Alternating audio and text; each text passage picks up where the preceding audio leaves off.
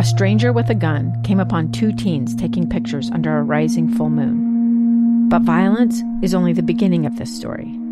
Sometimes I thought, there are no miracles. Yeah, there are, and this is a big one. I'm Amy Donaldson, and I've spent my career talking about how lives are undone by violence. The Letter is a podcast about how lives are remade. Follow The Letter at theletterpodcast.com or wherever you get your podcasts. Utah's best athletes count on flexibility, speed, strength. And the Jazz pick up their 22nd assist. So they count on University of Utah Health. Real Salt Lake puts this game away. And so can you. Leading doctors, a world-class environment, award-winning innovation, care to be great. 14 unanswered by the Utes. University of Utah Health, caring for Utah's best and yours. Schedule your appointment now at uofuhealth.org/care to be great. Whether it's the Jazz, Utes, Cougars, or Aggies, these guys have got you covered. Time to eat, fellas. You're locked on to Jake Scott and Ben Anderson. 1, 2, 3, move it. On 97.5, 1280 The Zone. Powered by KSLSports.com.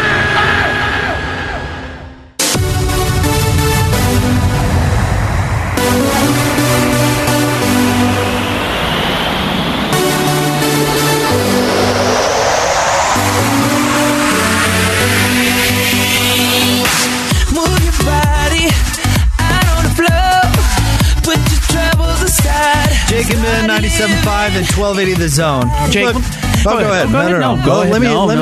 Let me set this up real quick, Ben, because you just sent out a tweet with some news. But I come in, the Jazz lost last night. Ben's looking gloomy.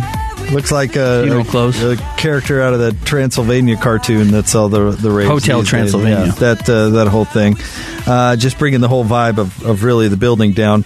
And now you tweet out the All-Star voting, which doesn't look all that promising for the Jazz players. Donovan Mitchell remains in 8th for the Utah Jazz among guards in the Western Conference. Rudy Gobert stays in 9th. That's where they were last week as well. Donovan Mitchell's actually dropped a spot. I think he opened at 7th. In the first round of voting and has since been passed by Russell Westbrook, who got benched last night in the fourth quarter because Frank Vogel, who knows he's about to get fired in the coming weeks, probably before the All-Star break, said, well, I'm going to put the guys on the floor that I think I can win with, which is the most direct shot you can take at Russell Westbrook. And, in fact, the front office, who's going to fire you and blame you for this roster, like you've talked about, Jake, even though it's certainly not Frank Vogel's fault that he's got a bunch of million-year-old players on his roster and guys who don't win games like Russell Westbrook. And everyone knew Russell Westbrook doesn't win you basketball games. He puts up stats, but he does not win you basketball games. He's somehow in front of Donovan Mitchell as well. But the gap between Donovan Mitchell and Chris Paul in front of him is 140,000 votes, which may not seem like a lot, but it's pretty huge, all considering you're just not going to be able to catch him. But, man, do you see the number Steph Curry has? Steph Curry has 6 million votes, and the next closest player is Ja Morant among guards in the Western Conference, and he has 2.6 million. But also, how do you take that if you're Donovan Mitchell, where the rumor is you may want to play in a bigger market because you don't get enough votes on the All-Star voting, and Ja Morant is number 2 in the West right now and has 2.6 million votes? Like, he's playing in Memphis.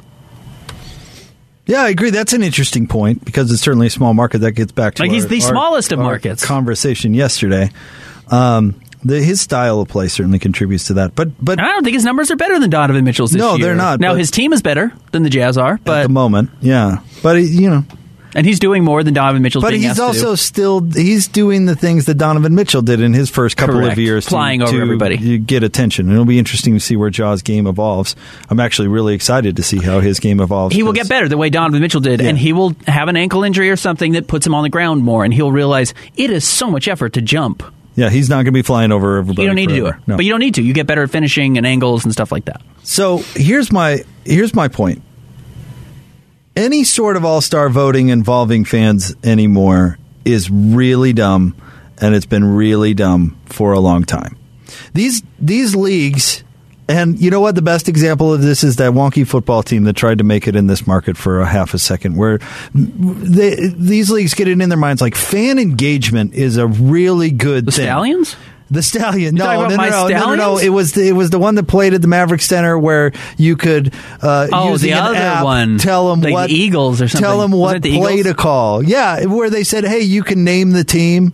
The first thing they did is this is going to be a total fan-run organization, starting with name the team, and the team was the like app, and you call the players. And the team was like Teamy McTeamface or Stormin' Mormons, and they were like, "Oh, and the Screaming Eagles made a comeback at the last moment," or whatever it was, and it's just the dumbest idea ever because fans are a cool team. Fans are a very diverse, let's say, group of people that some take things seriously, some don't. When it comes to All-Star voting, some fans find loopholes. Yao Ming started on every All-Star team he was available to because they had tapped into the Chinese market, and all of a sudden these millions of votes are coming from overseas that totally skew everything. And that was before it was about social media and hashtags and all this stupid. And they've tried to fix that by stuff. saying, well, now fan votes only count for half, and media gets the other half. Which is an even dumber solution. Yeah. And fans, let's pretend for a second that fans actually know what they want to see, which they don't.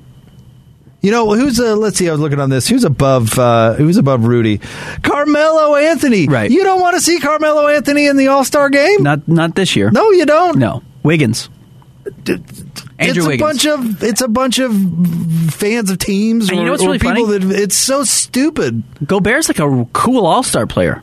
Like, I didn't think he would be good in the All-Star game. I thought Donovan Mitchell would be a better All-Star game player. You actually get him to the All-Star game, and Donovan Mitchell kind of blends in because there's a bunch of guys who do what they can do what he does, which is run, dunk, shoot threes, and they're bigger than he is. Rudy Gobert, he's so unique on the floor in the All-Star game that, like, he catches lobs that you can't throw to anybody else on the floor. He blocks shots when nobody else is blocking shots. Like, Gobert actually adds some intrigue to the All-Star game. And look, both Donovan and Rudy Gobert are going to make it as long as the Jazz don't absolutely fall apart over the next couple of weeks, which is possible. But both these guys are going to get chosen as reserves by the coaches. But yes, I'm with you. The fan voting's a little bit ridiculous. Player voting is even more stupid. Just let the coaches pick the teams. I agree with you.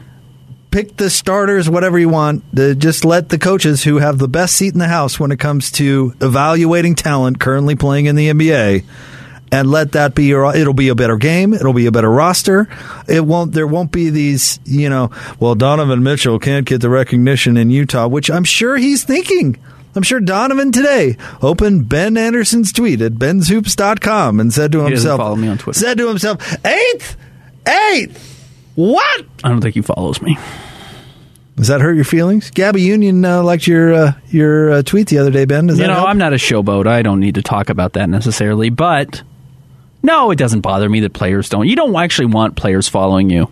I don't tag players in stories that I write about them necessarily. And it's not because I'm hiding it. Like I said 2 days ago, everyone sees everything. If they want to find it, they can find it. Go to KSLSports.com. Like, I'm at every press conference. They know who I am. They know who I write for. Like, Quinn Snyder knows who I write for. Justin Zanuck knows who I write for. Danny Ainge might not yet at this point, but like, it's not hard. They listen to the show. Everyone knows what's going on. If they want to find it, they can. You don't need to seek them out and tag them. No, it doesn't bother me that Donovan Mitchell doesn't follow me on Twitter. But a little bit, though. I can hear it in your voice. You're hurt. It's okay. I just feel bad now. Again, your gloomy dress. You need to brighten it up. Brighten it up. Sprinkle in a little color. We're going to talk about the Jazz coming up in the top three stories in about 15 minutes. Can I ask you this, though, because we kind of had this conversation off the air, and it goes into a little bit bigger picture conversation right now. And I actually think it has to do with front offices, because I actually think I've had a lot of people ask me this question. I will circle back to it and address this question of how do I think Danny Ainge's presence in the front office is affecting Jazz players on the floor? And I will answer that coming up here in just a couple of minutes, because I think it's kind of worth talking about it, but I'm not going to blame it all on Danny Ainge to give you a teaser of what's going on. We were talking about the Dallas Cowboys and how stupid Jerry Jones was to not pay Dak Prescott originally and then circle back and have to basically double his salary to keep him around, and then they lose in the first round to the San Francisco 49ers, who have arguably the worst quarterback in the playoffs, right? I mean, maybe Ben Roethlisberger was, but at least he had some experience. But as far as talent, like, Ben's washed. Garoppolo's probably certainly the least talented still playing in the playoffs this weekend. Is there a worse franchise to be a front office member of than the Dallas Cowboys right now, because the owner is so involved in everything. In fact, he is the general manager. Like, is there a worse front office to be a part of than Jerry Jones? Because he still probably makes the decision not to pay Dak, waits to pay him, finally pays him, and then probably blames the people around him for not paying him sooner. So I'm going to answer yes, but not for the reasons you might think. Okay. Yes, because Lord knows what you had to do to get there. Because Jerry Jones strikes me as a bit of a yes man. Oh, wow. Or wanting people around him that are yes men. Was his son-in-law that was washing his glasses for him? Right. So if you get to be, like assistant GM or whatever in Dallas, what did you actually have to do to get there? And I don't want to know because I wouldn't do it. Correct. So yes, for that reason. I mean, you can say, hey, I'm assistant GM of the Cowboys, and probably gets you a date or two. But what kind of bootlicking did you have to do to actually get there? And talk about an empty suit. I mean, you'd be like, 100%. I've got decision making power. Hey, Jerry, we should do this. No. Oh, okay. All right. I'm going to be in my office. Let me know if I can get you some coffee. Right. Your glasses have a smudge? I'll fix them up for you. So, yeah, I would probably say yes. Although Dan Snyder's front office might not be a real... Well, there are some that are like truly toxic. Obviously, there are some toxic... Yeah, Mike Mayock doesn't know what he's doing with the Raiders. Like, that didn't work very well. Al Davis probably has some issues working in that front office. Could potentially be a problem. Speaking of Dallas teams, the Mavericks front office didn't sound real great there for a minute. Yeah, and I think Cuban at least was willing to address a problem after he turned a blind eye to it for 2 years, and it came out public on The Athletic or ESPN or whoever reported it. I should do something about this I had no idea. So, to bring in our conversation of front offices, I've been asked by a lot of Jazz fans to circle back to this a little bit of just like, what are bad front offices to work in? And I've had a lot of people ask me, do I think the team is playing tighter or scared because Danny Ainge got hired? And Danny Ainge has a reputation of being cutthroat when it comes to making trades. We remember the Isaiah Thomas trade when he put off surgery on his hip and wanted to get paid and took the team, sister died. Whatever, all this stuff, and then didn't get the money and traded him. And you know what? Made the right trade. Went out and got Kyrie Irving, and I know Kyrie didn't work out, but it was still the right trade. You traded Jay Crowder and Isaiah Thomas for Kyrie Irving, who's a top 15 player in the NBA. In retrospect, that's a pretty darn good trade, actually, even if Kyrie's not everything you thought he was cracked up to be. I'm going to say no, based purely on the fact that I'm not going to place the blame on Danny Ainge or on Justin Zanuck's shoulders, or if it had been Dennis Lindsay or Ryan Smith, the owner. I don't think it's because of who the people are. I do think there's a bit of a powder keg going on right now with the Utah Jazz that the expectation is to compete for a championship. The players set that up as the expectation before the season, saying they need to make a deeper run to the playoffs. They are thinking they are a championship contender. And then you get to the middle of the season and you don't have any of the winning habits that you talked about needing to have, and nothing is fixed clearly that needed to be fixed as we've gone back to our conversation about the defense needing to be better. That obviously... you're putting pressure on the front office to make moves. So that pressure then circles back down of feeling like, hey, one of us is going to get moved. This is not going to be the roster going forward when we get to mid-February, when we get the All-Star break, or when we're coming back from the All-Star break. All these guys who are in this locker room now are not going to be here. And it's this big game of Clue of trying to figure out who's the body. Of who's going to be the player that is not here any longer. And Joe Ingles talks about it every week on DJ and PK. He comes through and it's talked about not knowing who he's going to be a part of. I was reading Brian Windhorst's big trade thing that was on ESPN yesterday. He mentioned DJ and PK's interview with Joe, of Joe saying, I love these guys, I support these guys, I want this team to win a championship. If I'm not here, I'd still be happy for them if they can get guys who can do it, but I would love to be around for it. There is just a lot of pressure that's obvious in this locker room, and that is the human nature of it. Going back to our conversation that we had with Randy Ray, the human nature, you can never pull it out of basketball. You can never pull it out of sports, and it's one of the things you constantly have to battle.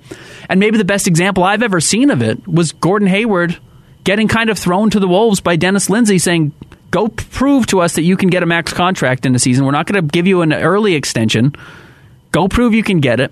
He played awful that year with his contract, needing to earn a max contract hanging over his head. And then the Jazz made him go find it on the open market and he never got over it. Like, the human nature is very clearly there for players, even good players. And I think the human nature of this Jazz team knowing a trade is coming and not knowing who it's going to be is probably affecting them. But I don't think that's Danny Ainge's fault or Justin Zanuck's fault or Ryan Smith's fault or Quinn Snyder's fault or anybody. Oh, no, it's their fault. But I agree with what you just said. It comes down to the timing of the change in ownership.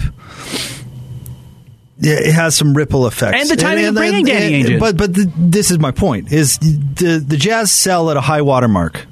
Not the high watermark, yes, but a high watermark. Much like the Houston Rockets to Tillman Fertitta. Much like RSL to Deloy Hansen. Yes. Yeah. You sell at this high watermark, and then all of a sudden the new ownership has to say, well, do I just want to keep it as is? Do I want to make my mark on it? Do I want to change? How is that going to go? Is that always for a positive? Actually, if you look at the Rockets, the answer to that is no. Horrible. If you look at RSL, bad. Not good. Yeah. So, and I'm not, it's not to say that that's how it's always going to go. But of course, Ryan Smith buying the team, he hasn't tinkered, Ben. No, in fact, he's invested a lot to keep the things the same. But he got rid of Dennis Lindsey. Correct. He got rid of the GM. He got rid of the number one operations basketball guy. The VP of basketball the ops. most important position in the franchise outside of the owner itself. Yep. And honestly, you could have said with Gale that Dennis was more important.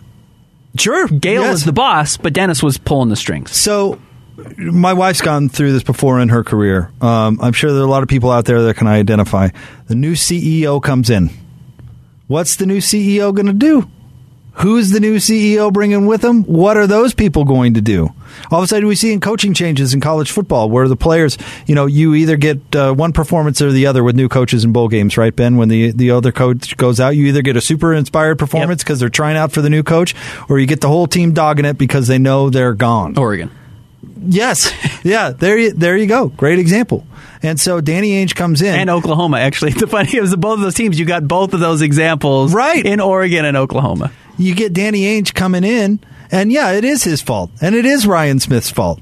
And there is a trickle-down effect to it because you removed Dennis Lindsey and replaced him with an outsider who doesn't have a connection to Joe Ingles. Sure. Boyan Bogdanovic, Hassan Whiteside. And when we say blame, that sounds like such a negative thing. We need to define fault in that sense, because fault seems like we're saying you're the reason the Jazz are playing bad, as opposed to this is the ripple effect of the timeline. Now, it'd be one thing if you were Deloy Hansen and said, hey, this guy Andy Carroll has been kissing my rear for years, so I'm putting him in charge, and all of a sudden things go terribly and everybody's surprised, right? Ryan Smith brings in Danny Ainge, who, to your point, has a really good track record as a front office guy. Yes. And obviously knows what he's doing. So it's a little bit different of an angle, but of course it's going to send a message to the team like, listen, there are going to be changes coming because that's what happens when you replace the CEO, or in this case, well, I guess Danny Ainge is CEO, right? CEO. And here's the thing, honestly, Ryan Smith is too smart to not have prepared for that or not have understood that would be the ripple effect, because everyone knew that about. I mean, Danny Ainge's press conference, everyone asked him, what do you think of this roster? Is this roster built right? Locke asked him, you have a strong history of being defined as the one of the biggest competitors in sports. Like, you're pretty cutthroat. Everyone knows that about you. Scotty G tweeted that out. Said, we know that he's cutthroat. That is his reputation. Everyone knew that about Danny Ainge. It was no secret. And it's no secret to Ryan Smith either. I mean, Ryan knows him better than anybody. Yep. He grew up with him. Best friends with his son. Like, they knew this about him. And I don't think you bring him in accidentally unless you were thinking that there were possibilities that might be something you have to do. So you had to be prepared for this to be the fallout. So no, I don't blame Danny Ainge. But I also don't think it's accidental that the Jazz brought in Danny Ainge when they did.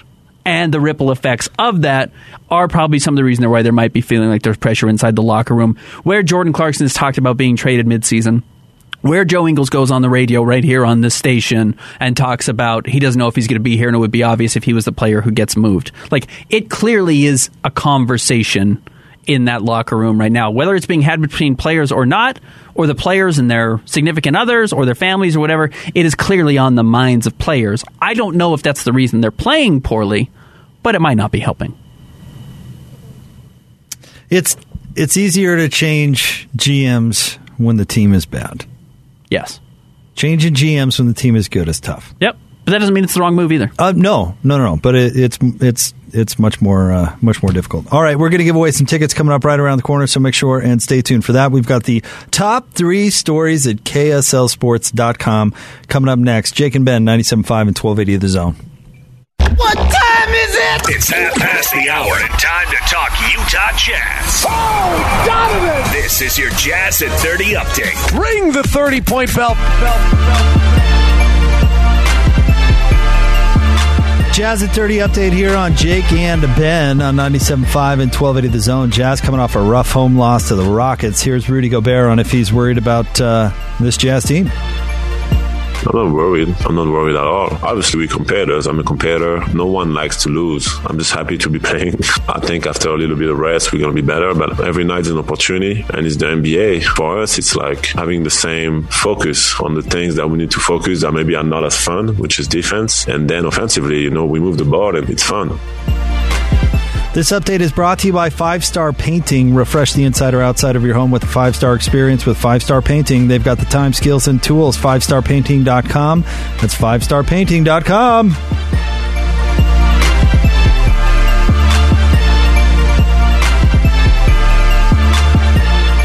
Who's got it better than us?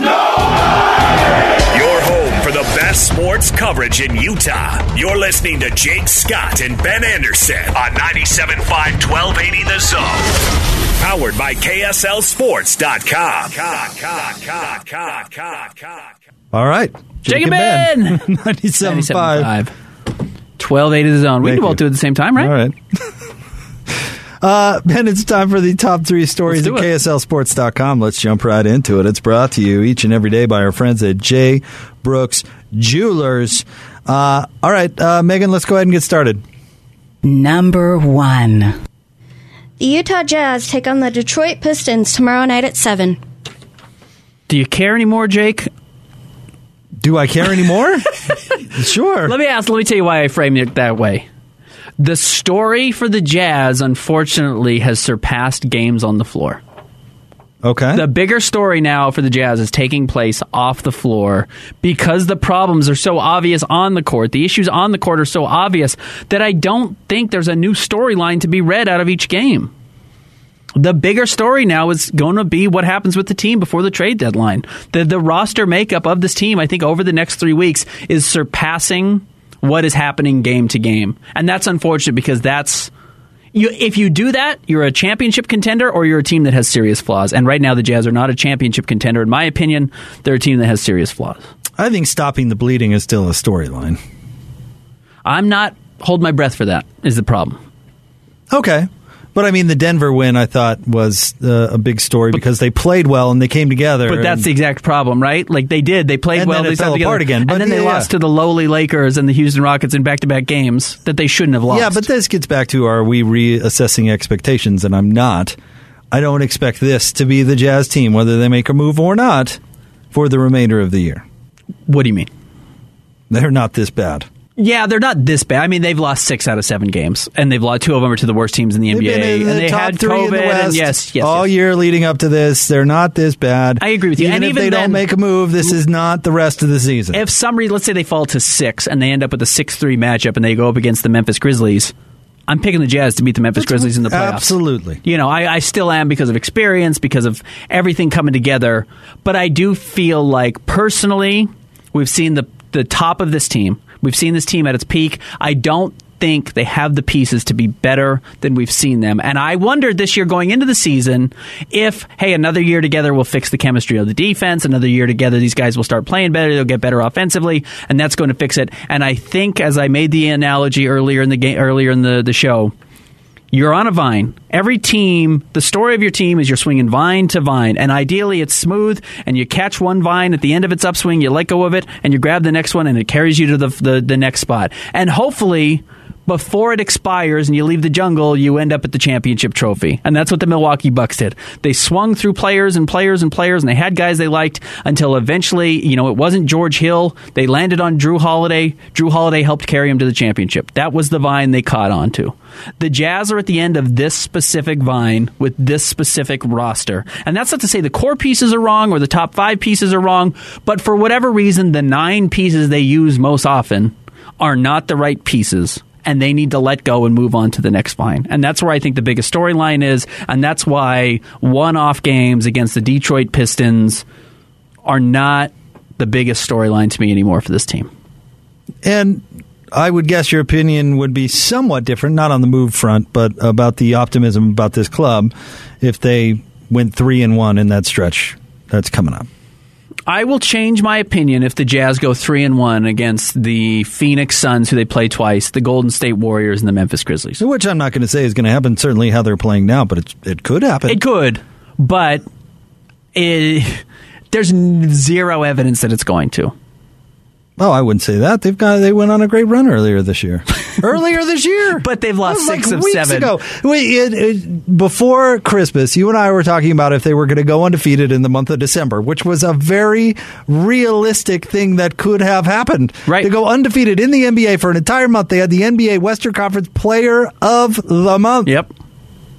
Oh, they won. So what do you mean zero evidence that that's even possible? What are you talking about? Because it's fallen apart since then. Because because so put it back together. That's not out of the realm. I don't think they can. That's what I don't believe. I don't think they can. Yeah, they had an 8-game winning streak. They had a 6-game winning streak. They were playing at a high level that you believed that was going to be sustainable. There's some mental fortitude there. Get over it. Go out and play hard.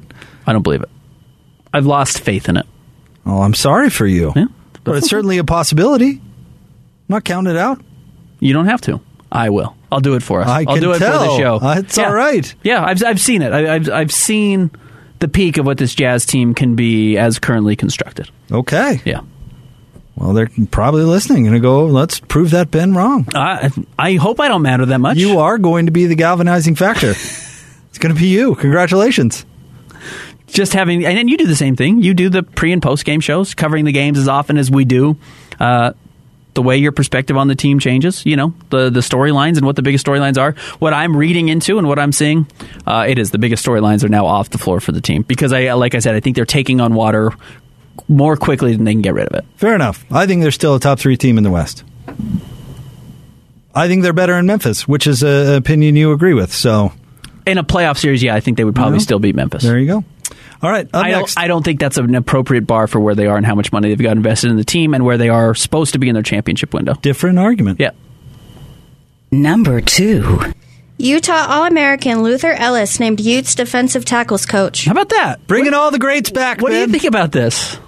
I think, much like Quinton Ganther, I think Luther Ellis can sell his Utah success story. And like Quinton Ganther, I kind of like Luther's resume, too. Not as full as Quinton's was. Not at all. But he's had some experience coaching, and coaching at a place where it's not necessarily all that easy to coach in Idaho. Correct. That's the thing. It's not a cute hire of a guy who played D tackle but has zero experience. It's not USC hiring Lynn Swan as their athletic director. Correct. And there are cute hires that are somewhat silly. And sometimes they work. I mean, Deion Sanders had actually done some coaching, right? So good for Deion. It was like high school before. But he's also not coaching, a very high-level D1 division program. Now, Deion's still getting, guys to come in and commit to his program. Good for Deion. But regardless, this is not that type of cute hire. I do think the question for Luther Ellis is, are you going to be able to go out and recruit? Are you going to be able to go out and get some of the bodies that you need? Because honestly, the D-line at Utah is going to be fine. But you do need to get the dudes. The good news is the dudes generally end up at Utah. Well, and like I said, the message that he can send out there and go say, hey, I played for a decade in the NFL. He's arguably the greatest Utah football player of all time. Like, he's in the conversation. With what he did at the university, not counting pro stuff, not that his pro stuff wasn't he's very terrific, good. Yeah. But like what he did at Utah. Who he was at the time, yeah. He's got an argument. He's on the all-time Utah football team. He's on no doubt. I'm trying to think if he's the GOAT, though, for his time at Utah. He is the name. Because Weddle was better in the NFL. But there is not a player in Utah football history who gets more referenced for their time at Utah by people within the program, including Kyle Whittingham, than Luther Ellis. And he was... Like, Whit brings up Luther Ellis all the time. Well, the thing is he was on Mac's best team, and he was by far the best player. And he was by far the best player in the conference at the time. Yes. Oh, okay. I could come along with that. I certainly would listen to the argument. Maybe it's not the answer, but I certainly would listen to it. He's in the conversation. And definitive, hard to find the top 10. But here's where you're right. It doesn't matter if he can coach a lick. Can he get players on campus? Yeah. That's what matters. Right. Yeah, you can make an argument for Weddle. You can make an argument for Alex Smith. The coaching is going to be fine. I mean, he's going to be able to do the coaching. Can he go out and recruit and get some of these big players and convince Jay Tufele not to go to USC? Can he convince him to go to Utah instead? Those are going to be the questions for the Utes. And they were even fine without Jay Tufele, actually. They actually were pretty good on the defensive line, even without the 4- and the 5-star kids that leave the state of Utah. But it's even easier if you can keep them around, and I think that's going to be a big story for the Utes. I also think looking at some of these hires, they don't paint the idea to me that Kyle Whittingham's looking for these 4- and 5-year solutions for some of these jobs. Because I don't think Kyle Whittingham's thinking 4 and 5 years ahead for his career anymore. Likely not. All right, up next. Number 3. 5-star transfer quarterback Jackson Dart visits BYU football. Oh, Jake, we said this when he was announcing that he was leaving USC in the transfer portal because they got the new head coach. We said it doesn't make any sense to come to Utah because Cam Rising's too good and is, only going to be a junior next year. Like, he'll probably be at Utah for the next 2 seasons unless something miraculous happens next year. But BYU, they've got a good quarterbacks room, but it's certainly not impenetrable. And it's not like if Jackson Dart committed to BYU, he wouldn't expect himself to be the front runner to win that starting job if he went in today, even with Jaren Hall. Jackson Dart would go in thinking, I'm the most talented player in this room, and I have a chance to win this starting job, which is the only reason why he visited BYU. The same would be true at Utah. Why do you automatically say that wouldn't be true at Utah? Because Cam Rising just took Utah to the Rose Bowl and won the Pac-12. Cam Rising's really good. So Jackson Dart, but he didn't do that at USC. I don't think he's visiting Utah, not because Utah doesn't want him. I think he's not visiting Utah because he doesn't want to visit Utah. I agree with that. I also don't think he would be the favorite to win the starting job at Utah. Maybe, but that's certainly possible too. Jackson Dart was a great recruit, and he played really well last year. Oh yeah, very good. And he's much more dynamic, say, than Rising. Has certainly a higher top end. But you could never give him the job over Cameron Rising. But to say that Utah, he wouldn't visit Utah because he wouldn't win the job at Utah. I think Utah would take Jackson Dart on their team anytime. Oh yeah, but anytime. But he knows he's coming in as a backup. He's not going anywhere to be a backup though. He's going to BYU because he's going to take Jaren Hall's job. If he goes to BYU, it's because he's starting game 1. He's not going to BYU to compete for his job. I don't disagree with that. Because he's got too many opportunities elsewhere, West Virginia, Ole Miss, guys that are going to the NFL. He's going to go in and take a job as a starter in college football, and Utah's starting quarterback job is not open. Neither is BYU's, really. BYU's is more open than Utah's. Is it? A lot more. Oh, a lot more. Yes. No offense to Jaren Hall, but it's a lot more open. Okay. Utah just won the Pac-12 championship, and Cam Rising's the best quarterback they've had don't get me wrong. I mean, Tyler Huntley was very good, but Cam Rising coming back, going into his junior season is better than Tyler Huntley was going into his junior season. Okay. But Tyler Huntley left Utah football as a better quarterback than Cam Rising is right now. Yes, Cam Rising will leave Utah as a better quarterback than Tyler Huntley will be. Maybe, sure. So I think if you look at where they are in their class, Cam Rising's got as good a trajectory as any quarterback. Certainly Utah's had since they've been in the Pac-12. But to say that Utah wouldn't take Jackson Dart because no, they 100% Cam Rising would. has it sewn up, I don't think is no, they would take him. Jackson Barton wouldn't go to Utah because Cam Rising has it sewn up. And I feel like there's more cracks in BYU's quarterback room that you could potentially go in and win that starting job. I think he'll end up with the Lane train. I think you're probably right. Ole Miss is a good team. There's an opportunity to go in there and start.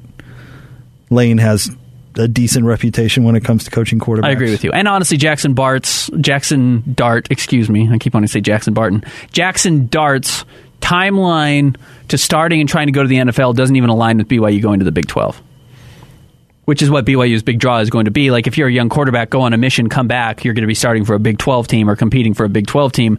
Jackson Dart is hoping he would be suiting up in the NFL by the time BYU makes the move to the Big 12. So, yeah, go play in the SEC, go play in the ACC, if you can, and go get a starting job somewhere else.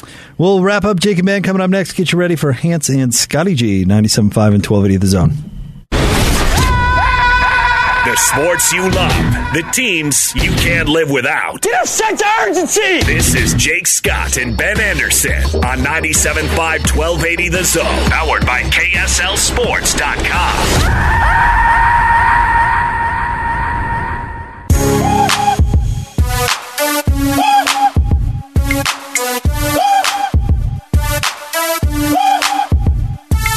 Jake and Ben, 97.5 and 1280 The Zone. Want to remind you about our friends at Homey. Finally, the way real estate should be. Full-service local agents, and you will save thousands. Homey, a better way to buy or sell. Let's give away some tickets to tomorrow night's Jazz game against Detroit. 12th caller right now. You're going to the game. 855-340-ZONE. 855-340-ZONE. I feel like we teased that for a long time. Didn't we tease that in the second? We did. The second segment? What's the 6 segments long? We waited till the 6th segment to give it away? We gave some away in the second segment, and now we're giving away in more? the 6th. Yeah, 2 pair. Okay. I'm sorry. I don't pay attention that closely, obviously. Apparently not. Apparently not, there, Ben. What do you expect the Jazz are going to practice today? So get what you need to. You know what, honestly, I'm expecting? I'm waiting for the news that we had a players-only meeting. You think? Like, the Jazz are at that point, right? That's never a good sign. No, it's not, but Rudy Gobert's calling out his teammates last Friday. Saturday, they come together and say, we know what the problem is, we got to play defense. And by Wednesday, they forgot what they said on Saturday. Like, the my bads that have to stop that has been talked about, last night was just every play was a my bad. Oh, I forgot to switch over. Oh, I forgot what defense we were playing. And Quinn Snyder, maybe our biggest failure we've had on this show today is that we haven't played Quinn Snyder's comments from the postgame show, where he was the most pointed he's been about how bad his team is defensively. He said we were double teaming when we didn't need to be double teaming. We were sending help when we didn't need to be sending help. We weren't, blitzing when they needed to be. Like, he was pretty straightforward in how bad his team was defensively last night, of guys just not paying attention to what the game plan is. And I don't know if they're not reading the scouting, or he said that we didn't know who our personnel was. Did they not know that Garrison Matthews' only skill is to shoot the three? And not only that, he can shoot it out to 35 feet. Like, you have to pick him up at certain spots. And even then, like, the Jazz are picking up random guys. And I know Eric Gordon can shoot the ball too, obviously. Like, he's the second best three-point shooter in the NBA. But the Jazz were picking him up at 43 feet. Like, he's not a threat to burn you in that spot. Like, you got to back off him a little bit and then pick him up a little bit closer. But, like, where they're picking up guys is a mess. Where they're handing off guys on double teams, to the point where, like, you watch Daniel House play for 5 minutes, and you're like, this guy knows what he's doing. He understands some of the basic instincts of basketball on the defensive side of the ball that other guys don't. It's weird to watch how bad some of it is defensively. And I don't know if it's because they're so in their own heads that they've stopped playing easy, they've stopped playing naturally, and they're overthinking every decision. I'm almost more inclined to think that's the case than it is that they just don't know how to do it. But I don't believe it's that. Crazy. No, I don't believe that they don't know how to do it. But, like, they're doing so much wrong. It's bizarre to watch how many things they were doing wrong. Again, I tweeted it out. I went back and watched the third quarter, Jake. Just like play after play after play resulted in a different guy getting a wide open three. And someone, like, scrambling on the Jazz defense. Like, how did I forget him? It's like it was every single trip down the floor. They got 17 threes in the third quarter. That would be 68 for a game. If you sprinkled it out as an average over 4 quarters. 17 threes in 1 quarter, and they only made 7 of them. They probably should have made 12. Like, it was bananas how bad that defensive performance was from the Jazz last night. Well, I absolutely think it's a trickle-down effect. Let's say on a possession you're Jordan Clarkson, Ben, and you're busting your butt, and Bojan Bogdanovic makes a mistake that leads to your guy getting an open three. Because you rotated here and here and here, and 3 passes down the line, your dude gets an open three because somebody else made a mistake.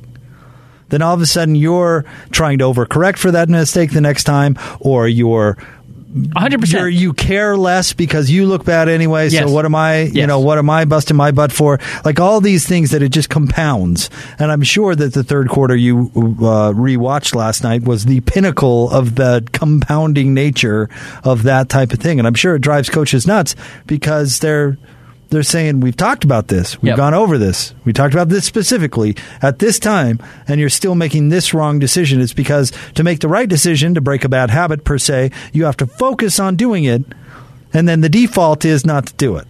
So when I look at player X making a mistake every time down the floor, well, maybe I'm going to try a little less hard because... Yes. Because who cares? Because who cares? Because who cares? And you know what? Credit to the Houston Rockets. The Jazz actually, with that second unit that had Udoka Azubuike in it, actually had a pretty good first quarter. Now, they weren't playing Trent Forrest in those minutes, I don't think. I'd have to go back and look at what the roster was. But the Jazz actually played pretty well in that first quarter with Doak in the rotation, and they erased that lead that Houston built early. And then by the time they got to the third quarter, Doak came back in after having that good first stint, and Houston just adjusted and said, well, we're not going to keep going at him. He's going to block all of our shots. We'll just stay 5 out. And the Jazz didn't adjust. Doak didn't adjust. The Jazz didn't adjust. But Houston did, and that's why they went on that big 18-1 run. Can't give those up for whatever reason. It's happening a lot. Jazz are blowing a lot of 10-point leads. I don't know if there's a whole lot of juice with the club. I got to find that. Correct. There's zero juice with the club. Well, you knew at some point the heartbreaking loss motivation was going to run out, right? There's only so much motivation you can take from, well, we're never going to let that happen again. And then it happens again. And you go, oh, we're never going to let that happen again. And then it happens again. So at some point you got to find out where you're digging deep, right? But the problem, when you draw the line in the sand, which is what I think the Jazz did on Saturday or Friday with Rudy Gobert, and then you so easily erase it and say, well, now there's a new line in the sand, like it loses its value. It does. And I think that's where the Jazz are right now, which is why I think I've exhausted my belief that this roster can get to the point where it says it's trying to. Because they just keep erasing the line in the sand that they can't go past. All right, Hans and Scotty G are coming up next. Ben, you enjoy your afternoon, sir. Thanks, Megan. You having fun doing the show, Megan? Is it all right? Yes, I am. Jake being nice enough to you? A little stressful. No, you're good. Am I being nice enough? I'm the nice guy on the show. You think so? You think that's true? Yes. Yes. Well, hashtag wet bandits. We have different perspectives of this I'm show. The nice guy.